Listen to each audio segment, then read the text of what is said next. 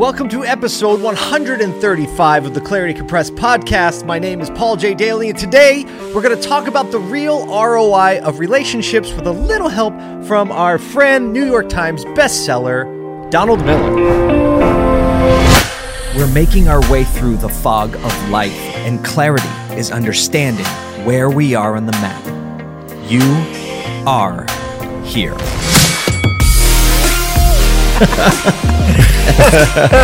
Let the good times roll. This is Clarity Compressed.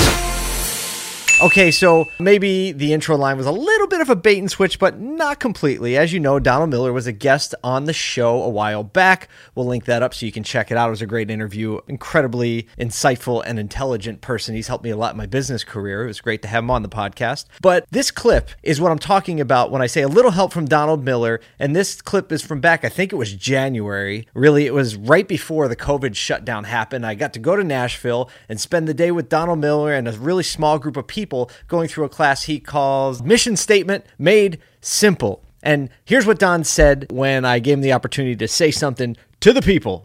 So I'm here with Messaging Master. You already know who he is, Donald Miller. Hey. He loosely agreed to be on the podcast. I'm just saying that in public. But Don, you can say one thing to everybody. What do you want to encourage the community to do? Well, I would just say this guy's great. It's been great spending a day with him. You get it any time, you should. Wow. I didn't expect that. That wasn't pre-rehearsed. Yeah. The answer to most questions is not an idea. It's a person. Wow. I agree. Yeah, there you go. Pleasure. Good to meet you guys.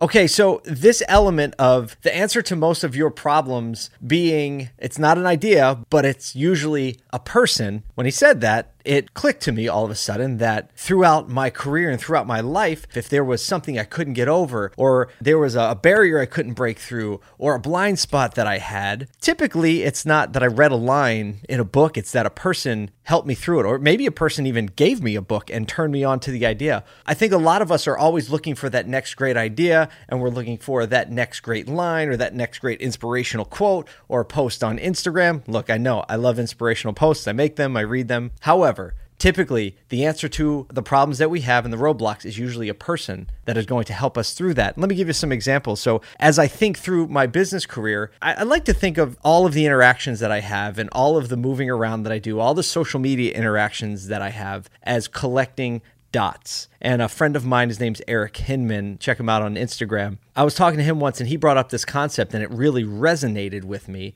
Said, well, I just go and I travel and I do these things and I collect these dots. And at some point, the dots begin to connect and I see my way through the dots. And that kind of jives really easily with my position on the word clarity, and clarity being perspective, and perspective being like the you are here on the map. And these relationships that we gain and these things that we do become dots that really plot a route through the issues, the challenges, the things that we're trying to figure out in our lives and the direction we're trying to go.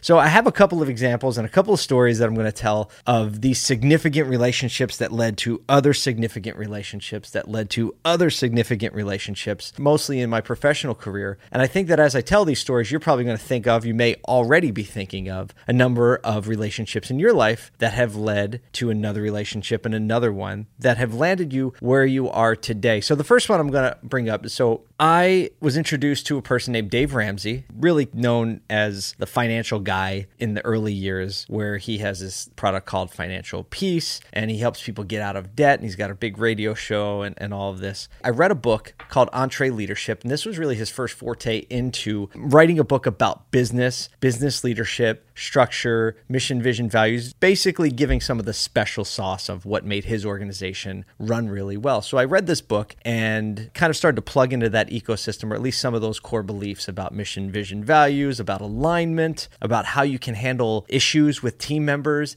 in a gracious way, but still be clear in your expectations. So a lot of that shaped my early thinking as I was developing as a business person. And so he was having a conference in New York City. It was called Business Gets Personal. And so because I read that book, because somebody introduced me to Dave Ramsey, all of a sudden I went to this conference, and the conference was basically not a motivational conference in the typical sense where we're going to tell you all these strategies, but basically it was a conference that was meant to get vulnerable and personal about the losses in business. So I thought that was very intriguing. Every business owner knows that there's a lot more losses than wins if you tabulate them up. So I was really interested to hear the losses. So this event had 3 keynote speakers. One was Dave Ramsey, whom I knew. The other one was a guy named Seth Godin, marketing guru, whom I know that many of you that listen to this podcast or see my content also know who he is. So I know him. And then there was a third person I never heard of, and his name was Gary Vaynerchuk. And so I went to this conference and I was introduced to Gary for the first time, and his perspective on marketing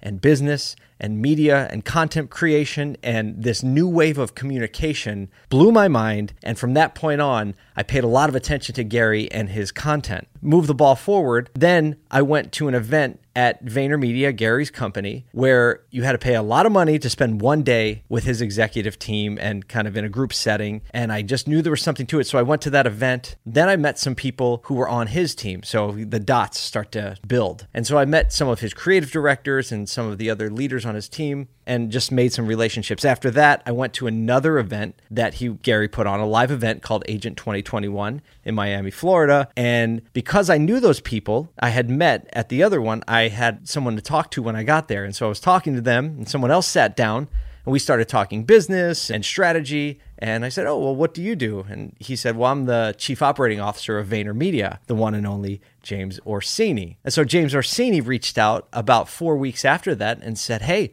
we are starting a program in the Vayner organization, and we want to get some alpha members into this program where we really come alongside the companies and we help grow and scale them in a real lockstep. Vayner organization and these companies, we really inject our knowledge and expertise into them so they can scale faster. He said, I think you should apply. So I did. 90 people applied. They picked 3 companies. Our company was one of them. That program is now known as Vayner Mentors. So before you know it, I'm sitting in New York City with Gary, with his executive team, working on building an agency, transitioning my company from one product and service, which was auto reconditioning, into another product and service, which is now a marketing agency. And all of that came because I started to meet people. I went to events. I started to put pieces together. Let me give you another one. There's a gentleman named Lou Brago, who is the director of operations for a dealership group in Syracuse called Drivers Village. Lou was nice enough to take me under his wing, and as I was kind of new to the larger automotive industry, and mentor me personally, but also introduce me to a whole lot of people in automotive. And I owe a whole lot of my early years in automotive, the broader automotive industry, to Lou, because he had a lot of friends, a lot of experience. And he started to introduce me to people. Well, he introduced me to somebody named Dale Pollak. And Dale Pollak, if you're in the auto industry, you already know who he is. If you're not in the auto industry, you know that Dale revolutionized the way people buy and sell and price cars because of the way he leveraged technology. Well, before you know it, I meet Dale, and then I begin to get into conversation with him about the industry, and he wrote a book that I attached to, started making a podcast. This very podcast started as a result of my relationship with Dale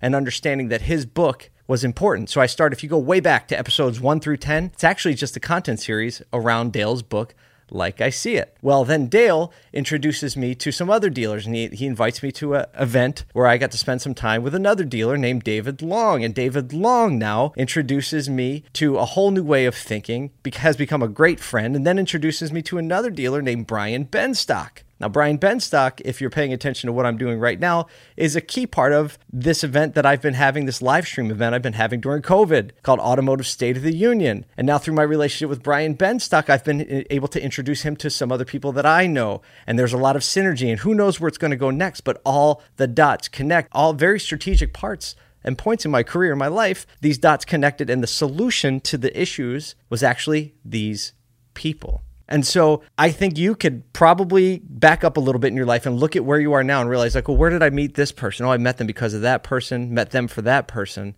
And here's the last one I'm going to tell. So when I first got into business, the first car dealership I had ever been in, I was in my very early 20s. I got a job as a service writer at a small Chevy dealership in Oswego, New York, where I live. Look it up. It's right on Lake Ontario. And it was Burritt Chevrolet. Now, Chris Burritt was the owner, second-generation dealer. His son, Rich, runs the dealership now. But Chris gave me a chance as a service writer. Never been in a dealership in my life. And he said, I don't need someone that knows about cars. I need someone that knows about people. He was really the first CEO, business owner that I was ever close with. And he showed me how to treat people, and he showed me how to stay calm under pressure. And even his stories that he shared about when he took over the dealership were encouraging and motivating. And so after a few months at the dealership, 4 months, I saw that there was an opportunity to start my own business. And I actually told him about it, even though it was a little awkward because he was my boss. But he said, if you care about people, you do what's best for them, not what's best for you. You should do it. I think you'll do great. And so Chris started me off in business. And then through there, the story, over the last 17 years, started making mistakes and meeting people. And his introduction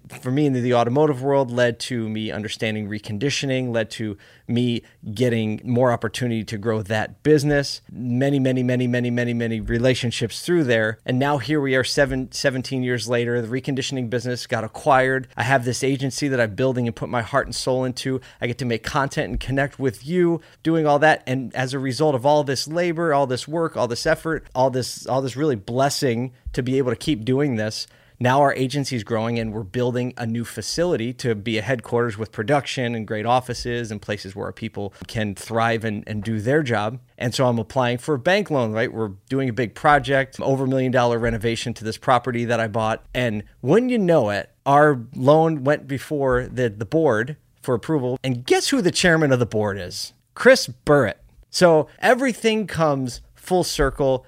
The ROI of relationship is far beyond anything that you can actually calculate at the moment. A lot of people try to make relationships because they're like, what's in it for me? Especially what's in it for me right now.